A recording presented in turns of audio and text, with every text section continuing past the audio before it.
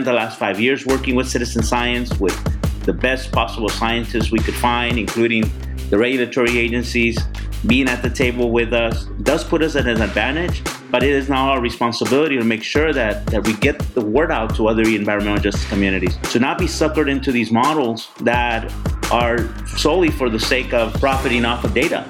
This was not designed for some data company to be able to absorb all this data and then turn it into some cool app that with some cool branding.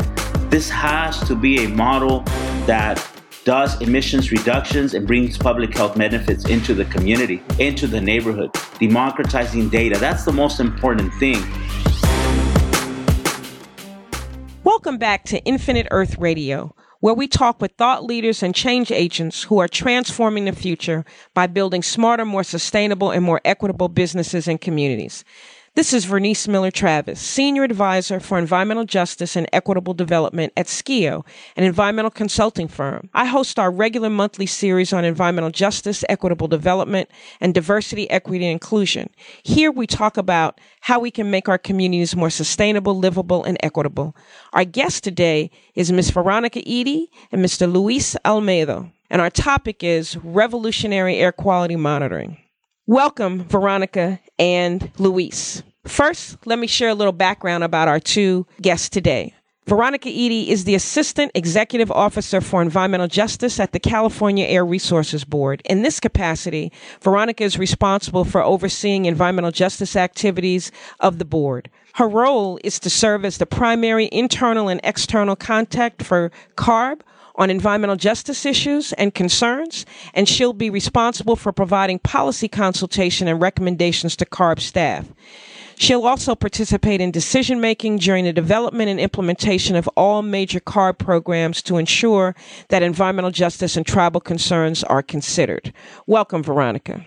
We're also joined today by Luis Almeida, Executive Director of Comité Cívico del Valle, an organization located in the California Salton Sea region whose mission focuses on addressing environmental justice and public health with the endeavor of improving the lives of disadvantaged communities, primarily those located in the Imperial and Coachella valleys. Luis Almeida is a community activist who advises on local, regional, and state environmental health programs affecting Imperial County and Eastern Coachella Valley, and he's a member of various state and national networks that focus on environmental policy and regulation. Welcome to you both. For those of you in our listening audience who are not based in California, today's conversation will focus on the groundbreaking, although controversial, program currently underway to use a cap-and-trade program to reduce carbon emissions and target investments into EJ and other environmentally overburdened communities to improve local air quality across the state of California. Veronica, I was wondering if you could start our conversation by helping our audience understand what California's Global Warming Solutions Act and its cap-and-trade program are seeking to accomplish through a market-based approach. And then, Luis, I'd like you to give us your perspective. Sure. Well, to put a finer point on it, the problem that EJ groups have identified with cap and trade is that you can have larger facilities that, since they're able to purchase allowances, which is basically a permit to pollute, these facilities may actually increase their greenhouse gases rather than reduce them, which you would have from a command and control regulation or even some other carbon pricing mechanism. And Luis, can you give the perspective of the California EJ community about their critique of the cap and trade approach? California is made up of many different environmental justice communities that are fence line to a lot of the regulated facilities that are regulated under the cap and trade. I would say that there is a consensus across environmental justice that we want California to meet its goals and to go beyond those goals of reducing greenhouse gases. What I would say about this is that I believe that environmental justice is not in agreement with the market-based mechanisms because it lends itself to trading pollution across states. It lends itself to trading pollution across from one environmental justice community to another environmental justice community.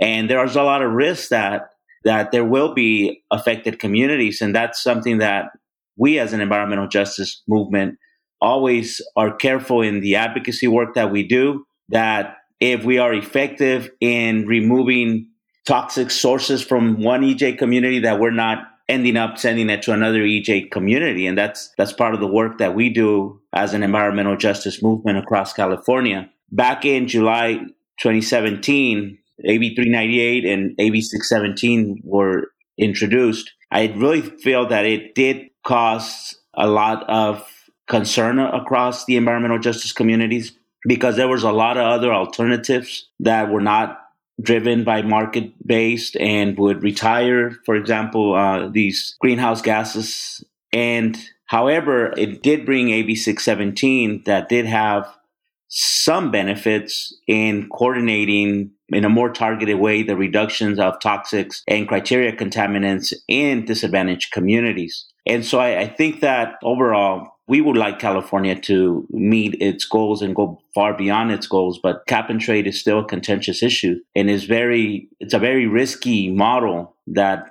could put at greater risk California of exporting its benefits.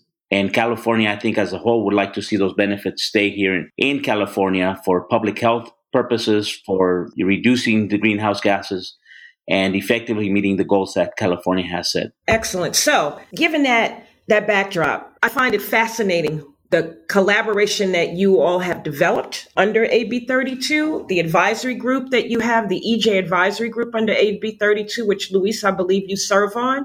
And Veronica, I'm wondering if you could say how helpful it has been to develop this collaboration, given the amount of contention that was surrounding this issue at the beginning before the legislation passed, and even challenging it after it passed. You all seem to have reached a point of collaboration that's led to some rather extraordinary investment and opportunity. So Veronica, could you say a little bit more about that? And then Luis, could you say what you're working on with the CARB and with Veronica? Yeah. So, Vernice, I should underscore that cap and trade in California remains to be a rocky road with the environmental justice community. And the advisory body that Luis serves on, the Environmental Justice Advisory Committee, that group was created under AB 32, which was a wonderful inclusion because it is really important that we're having a regular ongoing dialogue with the EJ community about the implementation of AB 32. Having said that, though, it continues to be a rocky road.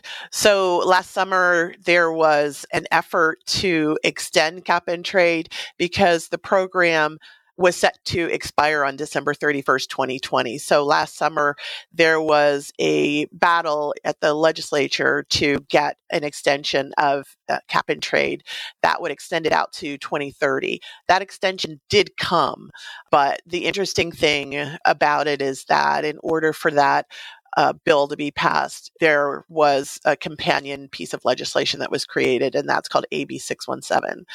I am really interested in hearing Luis talk a little bit about his work under AB 617, but that bill recognizes this whole theory of potential increase of air toxics and criteria pollutants at capped facilities. So AB 617 actually requires real emission reductions on a local level in disadvantaged communities and other low-income communities and communities of color across the state.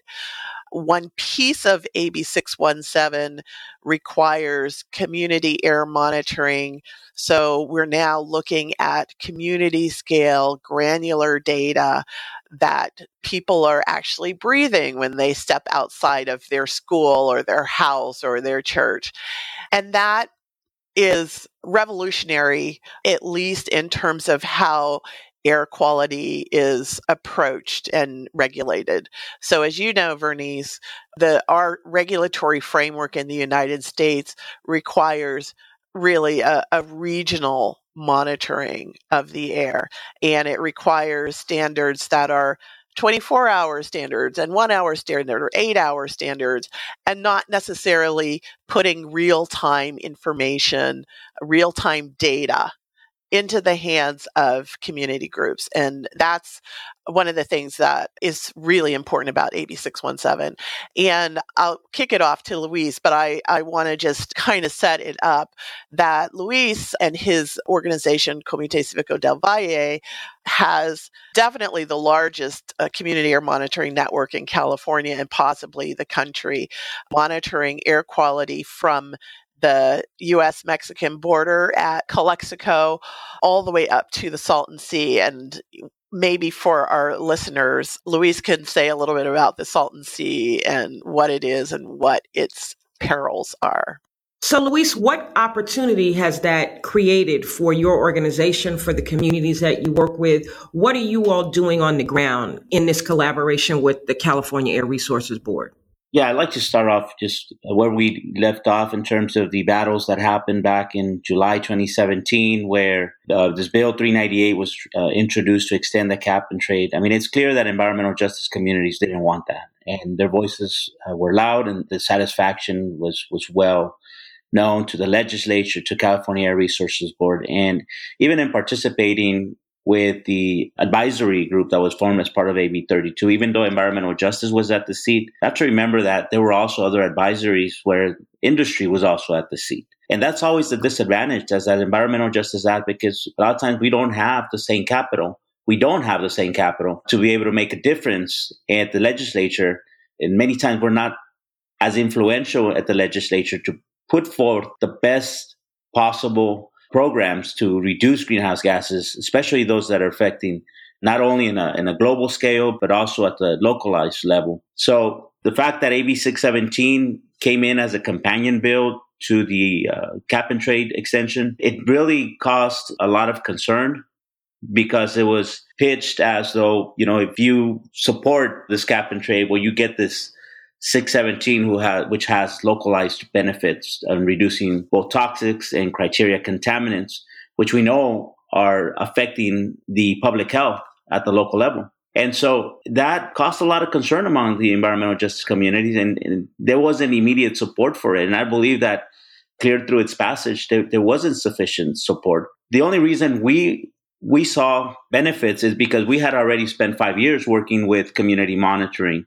So we knew that a big component of AB 617 was going to allow us to institutionalize community monitoring. We in California do not have enough regulatory monitors monitoring the air. And these monitors are used to put the brakes on sources, on industry, just on any source of emissions that are regulated under the Clean Air Act, and those that go beyond the Clean Air Act that are specific to California. But we know there's a lot of data gaps. So we saw an opportunity here to institutionalize monitoring and to have what environmental justice for a long time has been asking, is that there are targeted reductions at the fence line level. And that's a term that for many years has been pitched. It says we need to fix and address the localized issues, because just because there's a facility and these air contaminants are measured in large regional areas, it is not the same experience when you dilute it across a region of sometimes hundreds of miles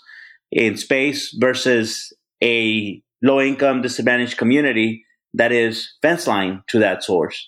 And so I think that with AB 617, it really opened up that opportunity to tackle the localized sources, to put real-time data, to really democratize environmental protection, and to be able to put scientific instruments into the hands of communities, not only environmental justice communities that are actively participating in California, but also put it in the hands of residents that can better understand. This is a step into better understanding what regulators do. And it has certainly empowered us and put us in positions of power to bring greater accountability to government and to ourselves, because we can't just take a number that is given to us and it says, you're breathing clean air. We have found that that's not always the case. A lot of times these numbers don't add up to what we're being told. And I think by having all these instruments on the field, it really continuously audits what government is giving us. And sometimes they're correct, sometimes they're wrong. But it gives us all a responsibility to participate in environmental protection and air quality reductions in our communities. And so what specifically, Luis, are you all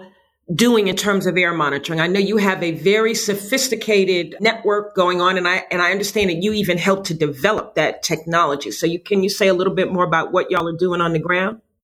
Yeah, so I have had a long partnership, I would say going back as far as 2005, working with State Department of Public Health with the California Tracking Program. And because there was already this relationship and interest in working on community participatory research, we came across what they call an R1 research funding opportunity through the National Institutes of Health, and we applied for it. And so it turned out as a $2 million investment in developing a community monitoring network. We partnered with, as I said, with California Tracking, University of Washington, and we had many advisors, including the California Air Resources Board, the local air board, and in other universities such as Washington University and University of California, Los Angeles. So there was a lot of support for this. Over the 5 years, we were able to deploy 40 air sensors that are made up of, these are low-cost sensors. They collect PM10, PM2.5. They're not regulatory sensors, but with all the scientific support that we had, we were able to develop good scientific methodologies and include regulatory methodologies to be able to convert particle counts into mass concentrations.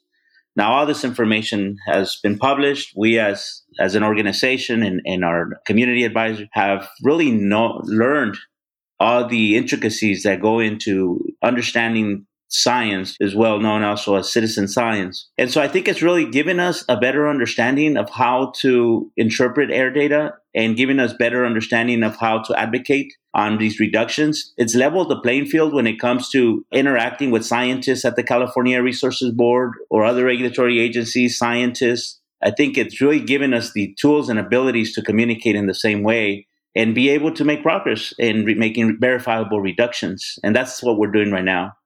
So, Veronica, the question I have for you, based on how Luis just described what they're doing through his organization and with their community air monitoring network, is how valuable does the CARB see their work and the partnership that you've developed with them? And what do you think the lessons are for other communities who are really, really trying to get a handle on community-based air monitoring, but also making sure that it meshes with what the regulators' quality standards in terms of how you collect data and how that data is validated? Interesting question, Vernice. One of the key issues that has arisen and, we're going to be grappling with as we implement AB 617 is what happens with this data. I think that with some people, there is an expectation, or maybe I should say a desire, that the data that is collected through community-based, community-led air monitoring should be used in enforcement or in a regulatory context. And unfortunately, we can't use that data yet as regulatory data. And that's in part because our monitors are certified by the US EPA, or the US EPA has federal reference methods and lays out the protocol for doing air monitoring. Community air monitoring is not yet there, but it's my belief that AB 617 is a statute that is technology forcing. I think that we're going to see more low-cost sensors coming on the market. But in addition to that, I think that there's going to be a real push that this data that's collected be used more in our regulatory context. An immediate use for this data is that it's kind of the bellwether. When we see air monitoring data being collected and we see data spikes that Luis's network might produce or another air monitoring network might produce, then we know that we need to send our regulatory monitors to that location to figure out what's going on and to be able to use it in an enforcement context. So that's one important piece of it. But in addition to that, AB 617 requires us to create a data portal, and people are going to be feeding this community collected data into that data portal once we get it set up. So I think that over the long term, we're going to see more of an integration of community collected data that's put into our portal and put together with our regulatory data to give us a clearer picture of what's going on in the community level, where are the sources, how can we do source apportionment and better understand what's going on in the community level. With respect to, again, the CCV, Comité Cívico del Valle, and its Ivan Air network, that network is really a model for the rest of the state. So as we lay the framework for what community air monitoring looks like under AB 617. And AB 617 requires community air monitoring. Maybe it's a little bit of a misnomer because that air monitoring is actually going to be done by the local air districts throughout the state. But having said that, the Ivan network has provided a model for us. So as we prescribe for the air districts across California what community air monitoring looks like, we're adopting a lot of what's coming out of what the Ivan network has provided as a model. So the Ivan network has community steering committees, and that steering committee identifies where the monitors should go, and it really governs how the network is operated. And so we're going to be looking to air districts to adopt the same model when they're doing their community air monitoring. But aside from that as well, I should say that there are other air monitoring networks in the state that are smaller than the Ivan network, but have definitely adopted a lot of the format of the Ivan network. So there's an air monitoring network at the U.S. border in San Diego at San Isidro, and that network was modeled after the Ivan network. Luis's organization has other monitors in other parts of the state. For example, in the city of Arvin, which is near Bakersfield, you'll find 1 or 2 monitors there. So it's already being replicated around the state. And as we partner with Luis's organization, Comité Cívico del Valle, one of the things that we are looking for them to do is to kind of be a technical assistance organization so that it's kind of like community to community learning from each other how to erect community air monitoring networks rather than having the state or the local air district build that capacity. We support CCV and support them in building capacity and sort of paying it forward to peer groups throughout the state. In doing community monitoring, we have learned a lot of important best practices. Certainly has not been an easy road, but we're trying not to get distracted with a lot of the enthusiasm and development of new sensors and the interest of creating cool apps.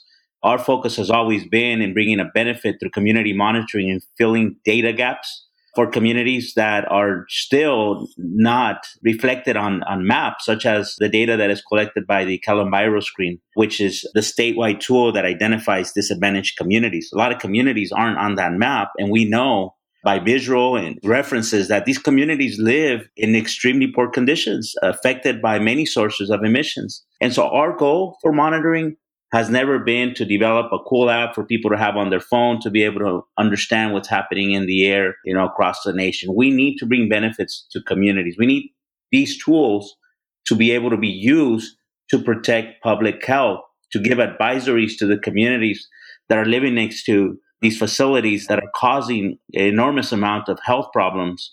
So the reason this is important is because we need to differentiate from the enthusiasm of developers who are just trying to get these apps on the market, or perhaps the data sector trying to collect enormous amounts of data from everywhere. We already are faced with challenges that community monitors are not recognized by the US EPA as a regulated, validated, official standard of monitoring. The data is calibrated. For example, our monitors are located next to regulatory monitors for calibration purposes. And we utilize those reference points to be able to expand the data in areas that are not currently being covered by government. It is putting new information because we know that although government monitors in large areas, we're able to collect data at the more localized level. Some of the other things that we feel are really best practices that we have learned is data transparency. There's sensors out there that are being put in the market, and a lot of marketing funding is putting behind them. But at the end of the day, all they get is a number. What we've been able to develop is full transparency of our data, full publication of our data in journals, so anybody can have. This is open source. So people can see where, for example, with our particulate matter monitors, which we feel that we're really at the cutting edge of monitoring when it comes to particulate matter, because we have the best scientific methodologies and the best regulatory methodologies, quality assurance built into it. It takes a lot of money to get as far as we have.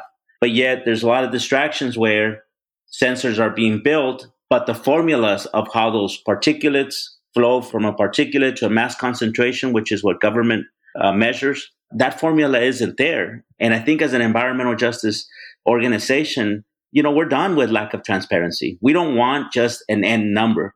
We want to know how they got from point A to point B. We want full transparency. And this is what we're pushing to assure that the regulators, that California Air Resources Board prescribes to full transparency when it comes to monitoring. And there's a lot of forces out there. Industry probably doesn't want transparency. Certain people within the agency, CARB, doesn't want transparency. With the early monitoring that we've done, there's already in discussions with US EPA, they had admitted that since the 90s, they knew that some of the monitoring wasn't really capturing the high levels, which we're capturing in Imperial. We don't know to what extent the monitoring that has existed till now, going beyond particulate matter, but other contaminants that are regulated, we don't know how real those numbers are. If there is no transparency, there's no way to audit what government is doing. And it's not meant to be in a negative way, but government moves really slow. And it could take decades before government makes any shift into modernizing the way that they measure air quality.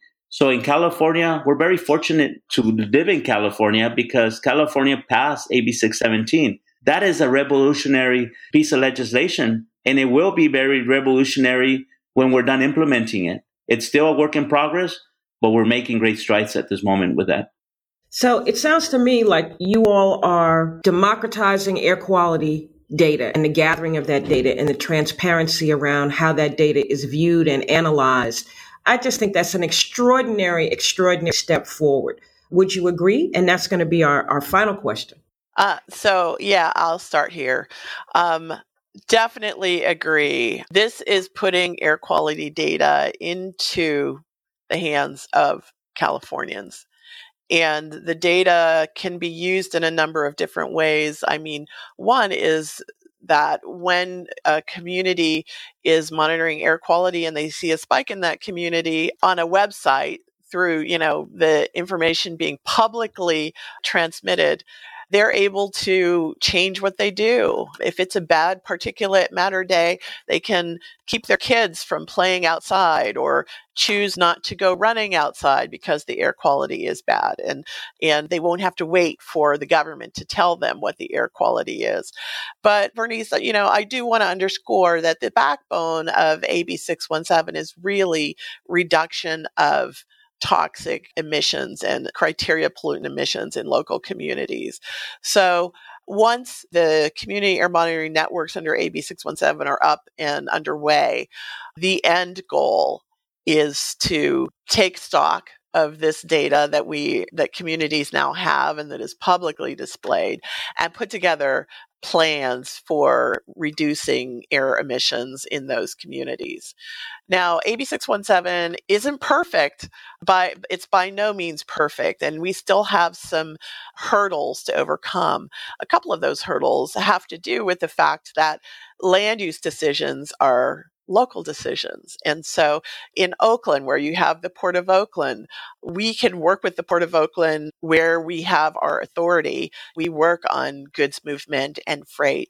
But in terms of communities complaining about trucks going through their communities, we don't have authority over truck routes. Those are local planning decisions. And so what we're doing right now as we lay the foundation for the implementation of AB 617, we're wide awake and really cognizant of what those local land use decisions and authorities are. And we're trying to think creatively how to address local land use. But we're pushing the envelope, and it's really exciting. Luis, is this a strong step forward towards democratizing air quality data and analysis? It is a huge step forward, and the constant struggle to get the best possible scenarios for communities is present every day. But I think what I see that is happening now that I hadn't seen before is the level of collaboration that's starting to happen with a lot of the local air districts. And Veronica's right. This is not just about monitoring. We get excited about monitoring because we feel that now we have a seat at the table. But this 617 goes beyond monitoring, and it goes into investing in reducing verifiable emissions reductions at the neighborhood level, which is something that environmental justice communities have long advocated for many years. Unfortunately, the 617 does come tainted with the passage of this extension of cap and trade, but we're trying to look beyond that and focus on the benefits of 617 and, certainly add more, clean it up, do more. It's a good start. I mean, it's a huge jump forward. It's going to really bring a lot of power to the community. But again, having spent the last 5 years working with citizen science, with the best possible scientists we could find, including the regulatory agencies, being at the table with us, does put us at an advantage. But it is now our responsibility to make sure that we get the word out to other environmental justice communities, to not be suckered into these models that are solely for the sake of profiting off of data. This was not designed for some data company to be able to absorb all this data and then turn it into some cool app that, with some cool branding. This has to be a model that does emissions reductions and brings public health benefits into the community, into the neighborhood. Democratizing data. That's the most important thing. But it is an uphill battle because we're investing in quality. We're investing in good science. We're investing in good regulatory methods, while there's this marketing frenzy out there that is investing in creating the next viral app. And that's what we're up against, is trying to remove those distractions and get our communities to do real science at the neighborhood level. And I suspect that that's going to be ongoing. With this amount of data, there's always going to be, those opportunities for the private sector. But for us, it's all about environmental justice, it's about public health. And this is where, we're really encouraging the California Air Resources Board, our local regulators, to assure that they keep a focus on bringing the best possible models to our communities and to collect the best possible data and take all data that is there. And to say that these monitors aren't regulatory is true. But government uses all data that's out there. They use photos, they use newspaper clippings, they use all evidence, weather data, satellite data. There's no data that they leave off the table whenever they're determining how to best intervene in making reductions in neighborhoods and communities. So we're right in there. We're bringing a good model of monitoring in collaboration with government. And yes, we've conquered the particulate matter, PM10 and PM2.5. Both harmful to public health and asthma and other respiratory problems. We're working with schools to bring this data real time so that they can operate their, similar to a rainy day schedule. We call it air notification program, which is even more harmful to have kids outdoors whenever there's unhealthy air. We're also bringing this to this program of air data into our asthma home intervention programs, because people need to have this information real time to make informed decisions on how they go about their daily duties. So there's a lot of excitement. There's a lot of things that we hope to conquer. We feel that we've conquered PM10 and PM2.5. Our next goal is to conquer methane and then continue to go from there, but not just be able to grab data and collect good data and have good quality data that is collected, but also be able to put health advisories to be able to interpret what that data means. It's not just put out a number, but what does that mean to public health? So, there's a lot of exciting work that we're doing right now, and that we hope to continue the collaboration with the California Air Resources Board.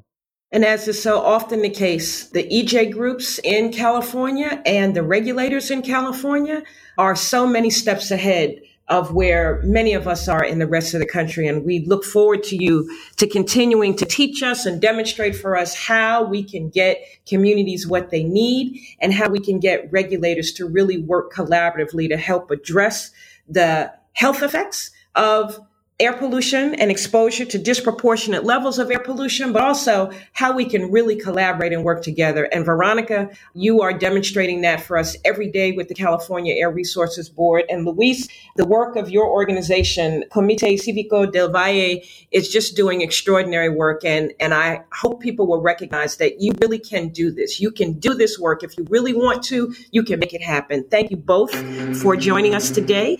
And thank you all for listening. We look forward to seeing you next time on Infinite Earth Radio.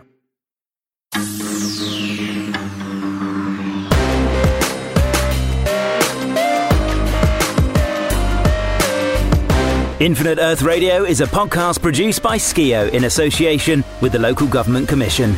To learn more about Skio, Infinite Earth Radio guests, or how you can make a difference in your community, visit our website at infiniteearthradio.com or join us on Facebook at www.facebook.com/Infinite Earth Radio and Twitter by following @Infinite Earth Radio.